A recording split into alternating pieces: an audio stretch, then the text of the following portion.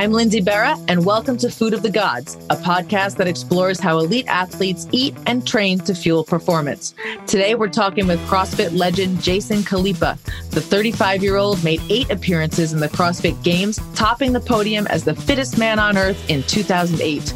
But he believes that being a competitor is a lifestyle and that everyone has it in them. He founded NC Fit in 2008 to change the way elite athletes and normal people alike think about fitness. Jason, thanks so much for joining us today.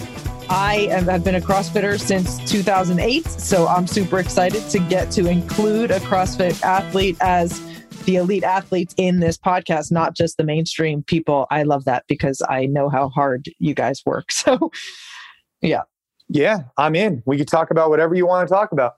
So I think that the world knows you as a CrossFit athlete, but nobody over the age of 30 got their introduction to athletics through CrossFit. So can you just give us a little rundown on your athletic background? Yeah, that's interesting. So, I mean, as a kid, obviously I played soccer, did that kind of stuff. And then I was introduced to BMX bike racing. And so that's a very non-traditional sport. And I raced at a very competitive high level for a long time, from up until I was 15, 16. And then once I got to high school, or about 15, I then found football, and that kind of took me in a different direction. But I raced BMX bikes for a lot of years, which actually, it's funny. I don't talk about the BMX stuff that much, but there's a lot of lessons learned from BMX racing, because I don't know if you've ever seen this before, but you're on like this gate and you have 7 other cyclists with you. And it's pretty nerve-wracking because it's a solo sport. And so that carried over well to later on in life when I would compete in CrossFit, because that was also an individual sport. Whereas in high school, I didn't end up playing in college for a couple of reasons. Football is a team sport, obviously. And then I also threw the shot in track and field. So that's kind of like that background. Then I got into Muay Thai, I got into bodybuilding, and then I found CrossFit. So it's interesting, the BMX thing, I actually covered the 2008 Olympics in Beijing, where BMX cycling made its debut. And I remember interviewing a lot of those cyclists like ahead of that, and then getting to see it and thinking it was like totally nuts because you bump into each other and all that stuff. And the bikes, like I've been a road cyclist for a long time, they're smaller, the wheelbase isn't so big. And to get it going fast, you got to work really hard. So that's very impressive. Yeah. It's really cool to see that it made it as an Olympic sport. But yeah, I did that from, like I said, up until about 15. And then at that point, I had a few injuries. I had a bunch of stuff go on. So pivoted out of that. But there's a lot of lessons learned, especially like being on the gate, and the nervousness, the anxiousness that's created. And then if you hesitate for 1 second, you're going to be in the back of the pack and you already lost. So that first initial step is so important. So your head has to be in the right mindset. Which is true for a lot of things, especially things like competing in the CrossFit Games at 3, 2, 1, go, Yeah. The thing about CrossFit Games is, there's some events, like I compete in this one, it was a Camp Pendleton, it was a triathlon. And then there was a Camp Pendleton obstacle course. And that was very similar because when this obstacle course was very short, and if you hesitated for 1 second, you basically lost. That was very similar to racing BMX bikes, is because as soon as you hesitate, you already were in the back of the pack or you lost your momentum.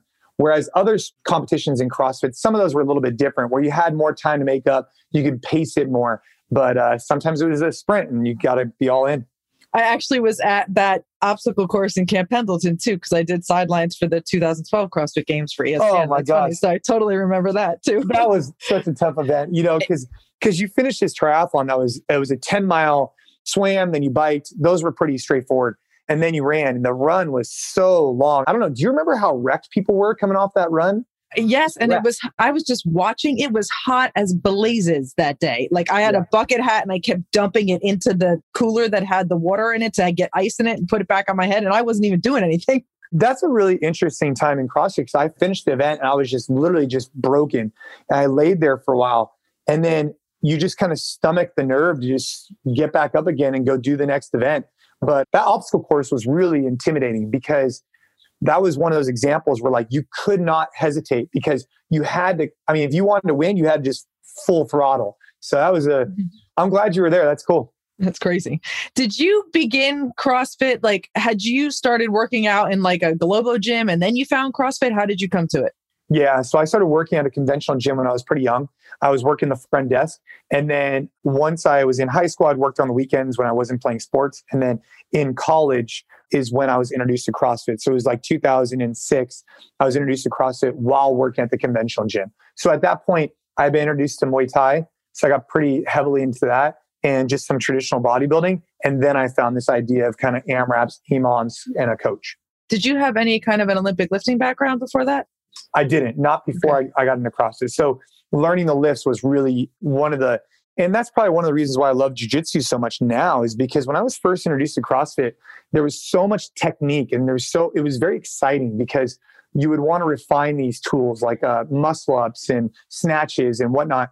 And when you saw the progression, right, with more weight or whatever it was very inspiring. And I feel that same thing in jiu-jitsu now because of doing fitness for so long. This is like the next kind of iteration of learning new techniques, which has been fun. That's cool. When you were competing in CrossFit, what did your daily workout schedule look like? Yeah, I mean, so I competed for close to a decade, right? And I was really fortunate to kind of see the progression of the sport. In the beginning, you can get away with one workout a day. That was really hard. And as time went on, the demands of the sport increased. So you would go from having a morning session of cardio, which I still do a lot of this now, but not at the same intensity, is like a 20, 30-minute hard cardio session in the morning. Midday would be more of your traditional CrossFit, couplets, triplets, chippers, heavy weightlifting combined with gymnastics, etc. And then the evening would be more stamina building. So the evening would be more, I wanted to get better at pull-ups, for example. Well, let me do 200 strict pull-ups at night before dinner, or handstand push-ups or whatever it was. So I would probably segment it more times than not like that, while adding in. So as the season went on, you would adjust your training. So when the Open was there, you would know what style of workouts you would need to do. When regionals came, there's a different style of workouts. And then when games came, you would spend more time like in the ocean. You would do more longer events. It would just depend on what event you were training for. I'm sure back then you identified your strengths and weaknesses and you spend time working on those weaknesses, like 200 pull-ups strict sounds awful. I did 50 this morning and I don't want to do any more. I'm done. What were the exercises that you loved to hate? The ones that you knew you had to work on, but it was terrible? Yeah, I mean, like deficit handstand push-ups. So I don't know if you've done some of those, but I mean, strict deficit handstand push-ups are really difficult because you're in a really compromised position. You're super deep. And then probably like high volume muscle ups, right? Anything that was like primarily body weight at high volumes became difficult for me because I was at the heavier-ish end of the athletes. So I needed to train more of that. So that was my typical regimen. Like, I mean, I would do that every day, a different style, whether it was 400 air squats right before dinner. It was all about volume and stamina versus like conditioning and strength. It was just about muscle stamina. So think about that as doing, let's just say, push-ups to failure, right? It's not that hard, but it develops this level of kind of like muscular stamina. And then I would do that prior to basically meals every night. So I'd come in and my wife would never be very happy with me. What was your weight when you were training for the games and what is it now? I tried different weights. What I found was like my go-to was somewhere around like 208. Right now, I weighed myself yesterday. I'm 212. My body's just a little bit different. I think I'm a little, if I had to, call myself out, probably a little less dense. I probably have a little less muscle mass and weight and probably a little bit more fat, but not too different than when I was competing. So I was probably the heaviest in 08, 09. And then as the sport evolved, I recognized I had to kind of fluctuate my weight.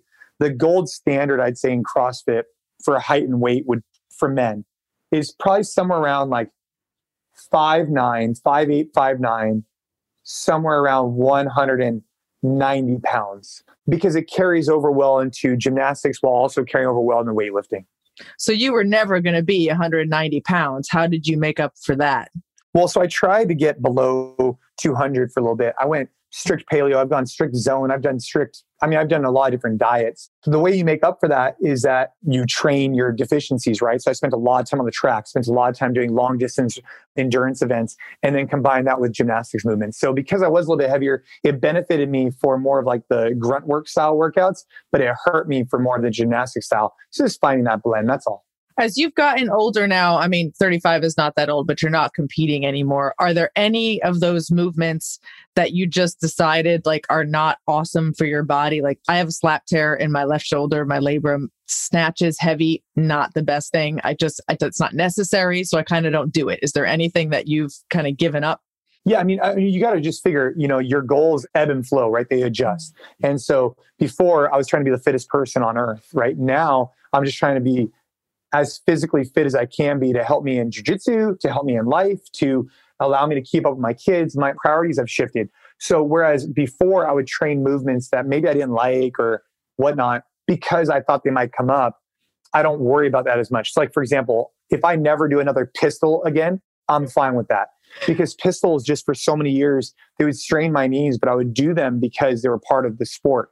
Or to your point, like heavy squat snatches, I don't do them as often as I used to. If I do them, I'll do them at lighter loads just to work the position. But it's just a difference in the goals and the mindset. I think anybody who's getting into fitness needs to say, hey, am I trying to be the fittest on earth and win the CrossFit Games? Well, then I need to treat it like a professional athlete, like a sport. Whereas if I'm just trying to get fit, you probably don't need to do heavy squat snatches and pistols. It's funny. I love pistols. And I think really? They're like, yeah, it's funny. When I was traveling a lot, working for ESPN magazine, it was the easiest thing to do in a hotel room and be super efficient and work your whole body, do pistols and push-ups. And I started to love them. I don't know. I feel like now it's like, I like to maintain the range of motion. I mean, I don't think they're fun, but I'm pretty good at them. They're all right. Yeah, you probably have better ankle flexibility than I do for sure. Or you have better range of motion than I do because maybe. Yeah. I had to wear like extra Oli shoes to get in a good position. What are your fitness goals now? So I have 2 kids and I have a 10-year-old and a 7-year-old. And my 7-year-old is very active. My 10-year-old loves to go do things as well. And so the goal is to never allow fitness to inhibit those things that they want to go do, right? So if my son's like, hey, let's go play baseball, I don't have to worry about it. If they want to go swim or bike or run, I never have to worry about, do I have the energy to do this? And do I have the capability? And, it's funny, like so I'm 35. I started training really hard since I was like 20. But now that I'm seeing other people, like in my kids' classes, their parents, I start realizing just how beneficial it is to work on your fitness, to never allow it to inhibit you. Because there are some parents we run into who won't do certain activities because maybe they don't feel as comfortable doing it. Even going on a very steep hike, the kids want to do it, but you don't feel comfortable going back down because your knees or whatever. That's a blessing that I've been given through all this fitness stuff. And I want to keep it going for the rest of my life. Do you have any goals as far as like jujitsu is concerned? Yeah. I mean, so the last time I competed, I guess you would call it professionally, because CrossFit was in. So I competed professionally through 2015. I went back again for 2019. It was called the Rogue Invitational. That was a Legends event. So I don't know, that was a little bit different, but I really trained hard for that. That was exciting. And now I'm training for what they call Masters Worlds for Jiu-Jitsu. So what that is in Jiu-Jitsu, they have adult and they have master. It's kind of similar to CrossFit a little bit. And so I'm competing in November. Cool. That's awesome. What's your workout schedule now? I'm assuming not 3 times a day when you're chasing 2 kids around. Yes. I mean, I'll just give you like yesterday, I did 30 minutes on the bike in the morning, hard. Then I went back and did like a couplet, which is like a front squats and push-ups later on in the day. Today, like I told you earlier, I did a little workout with my daughter and then I did jiu-jitsu. I will, after we're off the phone, go do something real quick, like 20, 30 minutes. And I'm going to the track with a friend later on today. So where it's a little bit different now is that I won't create like 3-hour segments to train. It'll be like a short burst in the morning, maybe a short burst in the afternoon. And then if I'm doing jiu-jitsu, a little bit longer because I need more time with technique. So my training volume has reduced. The amount of hours I train has reduced, but I still train every single day. And I follow, I take our classes. So we have, like I was telling you earlier, we have our new NC Fit app. And so I basically use our NC Fit app for my workouts. That's cool. How important is it to you to involve your kids in some of these activities? You said you worked out with your daughter this morning. Yeah, very. I mean, it's a non-negotiable. For us, every day, our children need to sweat at least once. However they want to do that. They could go do anything they want. They could jump on the trampoline. They could work out in the garage. They could go do some type of sport that they're playing or do PE. That's up to them. But at least at some point, there needs to be a little drip of sweat somewhere. That they're just staying active, they're moving. I think that's really important. And then we, as parents, my wife and I, we support that by doing it with them a lot. You mentioned the app earlier. So you have NC Fit now is the app. You had a CrossFit gym years ago. You had a bunch of locations after that. You developed this app. It's designed for people of all ages and fitness levels. You're doing the workouts yourself. What's the philosophy behind that training? Yeah. So NC Fit originally was NorCal Cross. We then pivoted it into NC Fit. This is years ago to be more indicative of what we offered. So we had corporate wellness locations. We had brick and mortar locations. We had a digital model for gym owners where we have all these gym owners around the world who use our programs because we give them kind of guardrails for their coaches to follow. So session plans, timelines, warm-ups, all that kind of stuff. So we've had that for a long time. But we really never created this app for the end user as well as it should have been. And so we just launched the new version today, actually. And what it is it's our opportunity. So we've learned a lot in the trenches. So we've owned NC Fit since 2008. And in 13 years, coaching thousands and thousands of athletes in classes, we've learned a lot. But we can't improve someone's fitness in Texas because we don't have a location there right now, for example. So how do we scale what we're doing in our brick and mortars to as many people around the world was kind of the theory. And that's why the app came around to be. And so we have on demand so people can follow along. We have daily workout options. It has integrated music with Fit Radio. I don't know if you've ever heard of them, but I believe it's the best functional training app on the market and it's only going to get better. So that's exciting. When you talk about functional training, what are the exercises that you think everybody, be it an elite athlete or a normal person or a dad, what are the exercises everyone should be able to do? I think everybody should be able to get down to the ground and stand back up again, right? I think everybody should be able to squat and stand back up again and put something over their head. At a high level, those are like important. So if you fall to the ground, you have to get back up again, that's really important. If you need to sit on a toilet and get back up again, that's really important. And then if you need to put something on a shelf or lift overhead, that's important. So type of movements that I think have great carryover from in the gym to outside the gym would be things like burpees. I think they have a good value to them. Primarily because it teaches people to get comfortable going down and up. Obviously, some type of squat. And if you could, even like a thruster. So that would be like a squat and then you would press overhead. Super beneficial. So when I think about movements that we incorporate in our training is we want to think about movements that move a large load or a load of some type, a really long distance, and you could do it quickly. So a burpee is really hard or a thruster is really hard because you're moving a big load a long distance. Whereas like a calf raise or a shoulder shrug, they're not bad. They're just not as practical in nature because they're looking more at like, hey, how do I engage my traps versus how do I do some type of function? So we focus more on the function of what you're trying to perform versus the muscle you're trying to incorporate. You're not going to put the star on top of the Christmas tree with just a calf raise. You know, that's a big part of it. So yeah, but that's what I think about. I think every single day, every person every week should be pulling from the floor, pressing overhead and squatting at some high level. And doing that with some type of load, even if it's just a backpack or whatnot, because then we can continue to develop this muscle, and bone density, et cetera. Do you advocate a certain type of diet for the folks who follow your app for NC Fit? Good question. We have that. We have a charter that we go off of, but at a high level, we just focus on consistency in the gym and consistency with your nutrition. I think it's really important. When you think about nutrition, it's eating real food and removing sugar is a great first step. So if you can remove the soda, if you can remove like these really like sugar in general, right? Like high levels of sugar, that's a great place to start. And then balancing your macronutrients is the next step, right? Are you getting kind of like this protein, fat, and carbohydrate, at least real food? And then you can start messing with intermittent fasting, keto diet, paleo. But at a high level, if you can't even follow along with just consistently eating real food and avoiding processed sugars, we should start there before anything else. What was your diet like when you were competing? You mentioned that you bounced back and forth between a variety of diets. So like I said, I've used a bunch of different ones from zone, paleo, you name it. I would say the ones that work the best for me is just trying to eat real food and then listening to my body and how I was feeling. Because I was having such a high volume, even today I train pretty high volume compared to most people. To get the caloric intake I needed, I wouldn't be as strict. So I wasn't eating just broccoli and chicken breast when I was training for 6 hours a day, right? I needed to consume some higher levels of carbohydrates. And for me, at least, when I was competing, there was so much mental stress to be as well as I could perform that I couldn't tackle that along with also having the stress of eating perfectly. So I kind of had to pick and choose my battles. And I would recommend that for anybody is that if a great step in the right direction is being consistent with walking or training, great.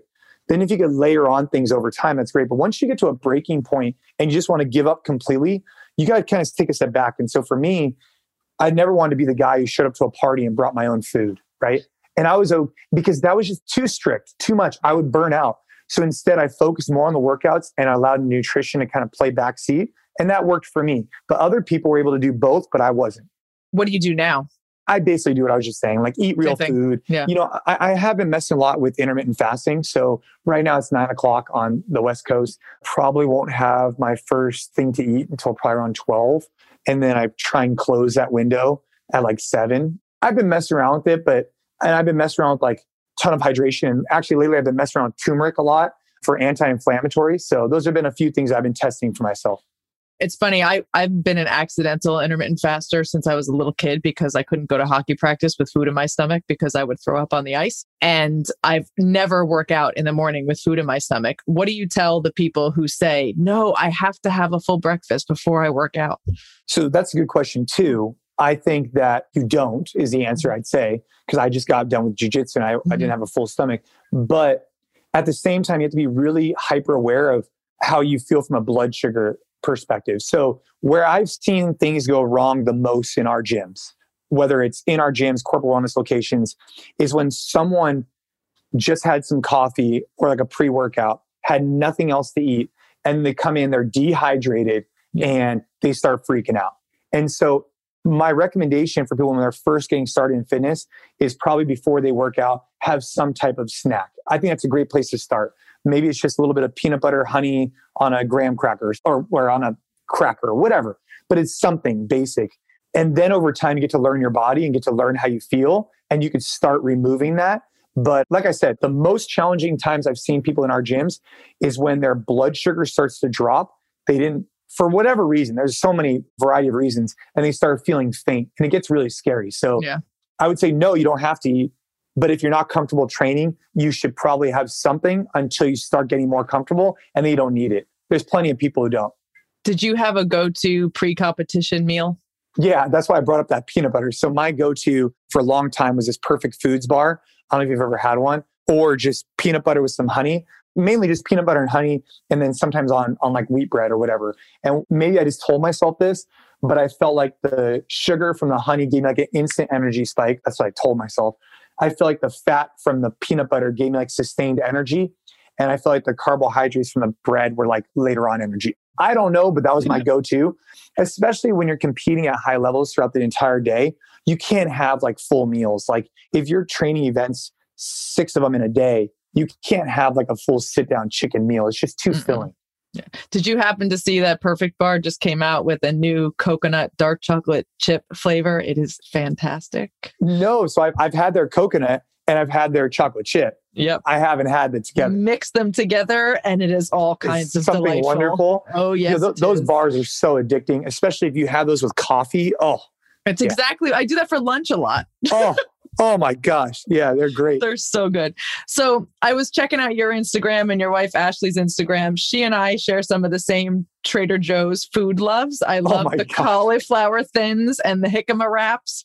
So I was wondering, who does most of the cooking in your house? My wife does. And the jicama wraps, and it's the Trader Joe's. My wife, she mainly cooks throughout the duration of the week. And then I do a lot of like barbecuing type stuff. And I'll mess around with like a paellas and like other like outdoor cooking, but primarily she definitely cooks for the whole week. And something we've actually found really helpful for anybody who's a parent out there is what she's been doing every week now is getting like those whole chickens from Costco or wherever and creating a chicken salad. And it lasts the whole week. And it's really good for like the kids' lunches. It's really good for a quick snack. And so that's been helping us just have like something that's like moderately healthy, I guess, like a nice protein source readily available in the kitchen at all times. How do you get your kids to eat real food and veggies? You see so many kids who are just eating pizza and chicken fingers. For us, it's a non-issue. And I guess maybe it's because the way they're raised, maybe we're just lucky, but it's a non-issue. They're not afraid of flavor. They want flavor. They've never been the kids who are going to go on the menu. And maybe it's because we encouraged it where they ate off the regular menu the whole time instead of the kids menu, because the kids menu is so it's really pretty sad, most kids' menus. But I also think we're lucky. There's a lot of people who try and raise their kids that way with different flavors, introducing them, and they just get turned off to it and they just want pasta with butter. So I don't know. I think it's a combination of both. I want to ask you, so when you were starting in CrossFit with the games in 2008, you're working out 3 times a day. What did you learn about recovery and how did you do it back then? as compared to how you do it now that we have all these new recovery modalities? Yeah, I mean, back then, yeah, I think you're totally right. There wasn't as much readily available. So you would just try and listen to your body. We probably overtrained a lot. I think in hindsight, if I look back on it, if I had trained a little bit less and trained a little bit smarter, I actually probably could have gotten a little bit better results. I was just so addicted to just thinking more was better when maybe I should have taken a step back is something hindsight's 2020. But back then, it was ice baths. It was deep tissue work. A lot of deep tissue work was chiropractic work. And those type of things was really popular. I didn't really mess as much with like supplementation. Now, what I'm working on is I'm trying to hydrate a lot more, be really, really focused and aware of that. Because I find that as I get older, that's a huge issue for me. And then adding in the turmeric the last couple of weeks has been huge for my like joint pain. So that's been good. How much water are we talking? I imagine probably a gallon a day, but it's hard for me to track. I mean, like right now I have like this Yeti cup. And this is just the one I have at my desk right now. But I try and just consume large amounts of water, especially right in the morning. So the first thing I'll do is I'll take one of these big cups and I'll pound like one or two of them right in the morning. I find that's a great way for me to kind of jumpstart the system and just kind of get it out of the way early. And then throughout the duration of the day, I try and consume more and more and more, mainly also because I love coffee. So I want to not get dehydrated from it.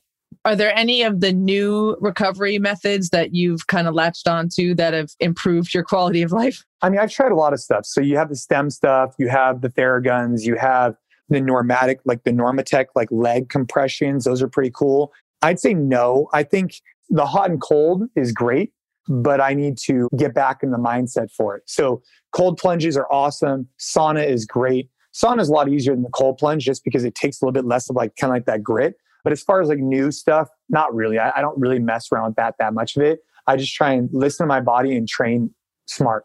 What about sleep? I sleep. Yeah, I try and sleep. So you try and sleep sometimes, once or twice a week. You take a nap. I mean, for me, because of my lifestyle, right? So we have our businesses. We have many locations in different countries. We have employees all over the world.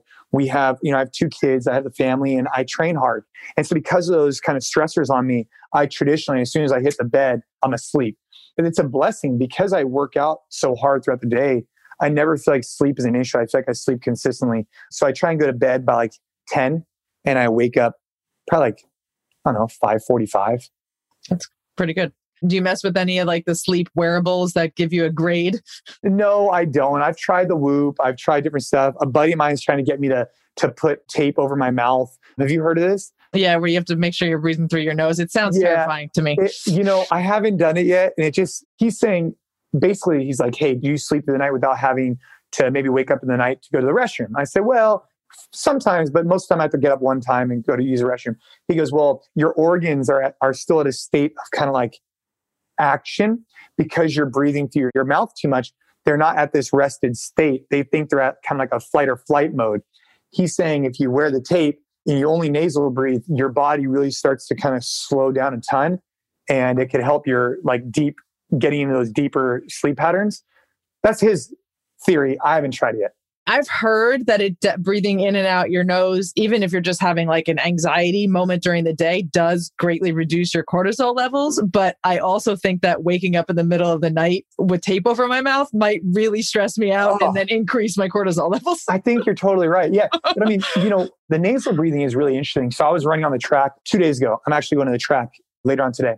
And I'm running with a friend of mine. I'm trying to help him get his mile time down.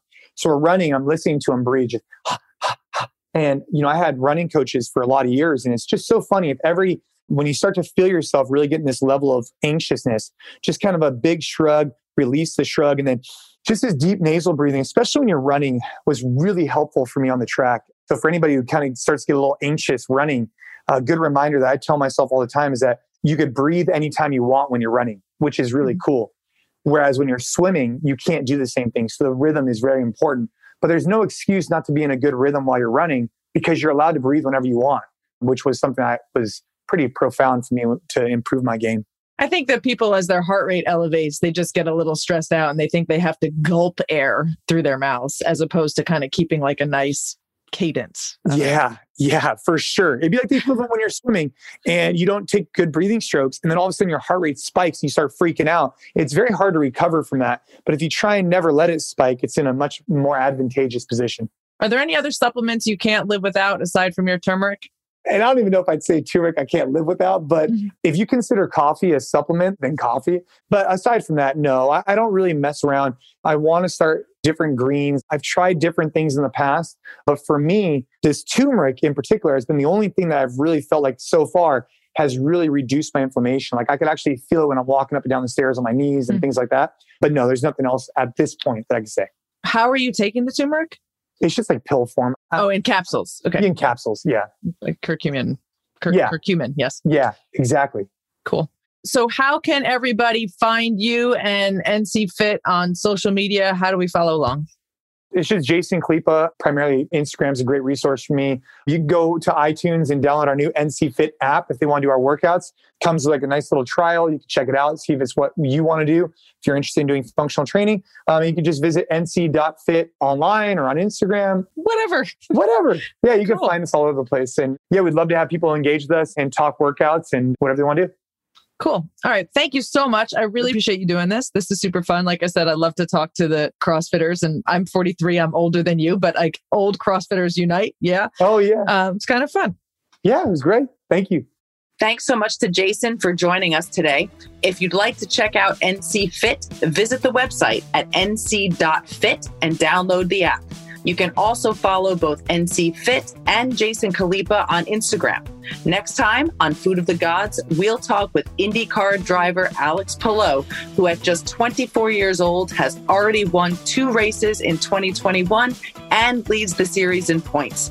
Palou, who was born and raised outside of Barcelona, Spain, drives the number 10 NTT Data Honda for Chip Ganassi Racing, where his teammates include legendary drivers Scott Dixon, Jimmy Johnson, and Tony Kanaan. Until then, for more information on Food of the Gods or to download other episodes, visit us at foodofthegodspodcast.com or wherever you listen to podcasts. You can also follow us on Instagram at foodofthegodspod or email us at foodofthegodspodcast@gmail.com. Food of the Gods is a Digitant podcast production.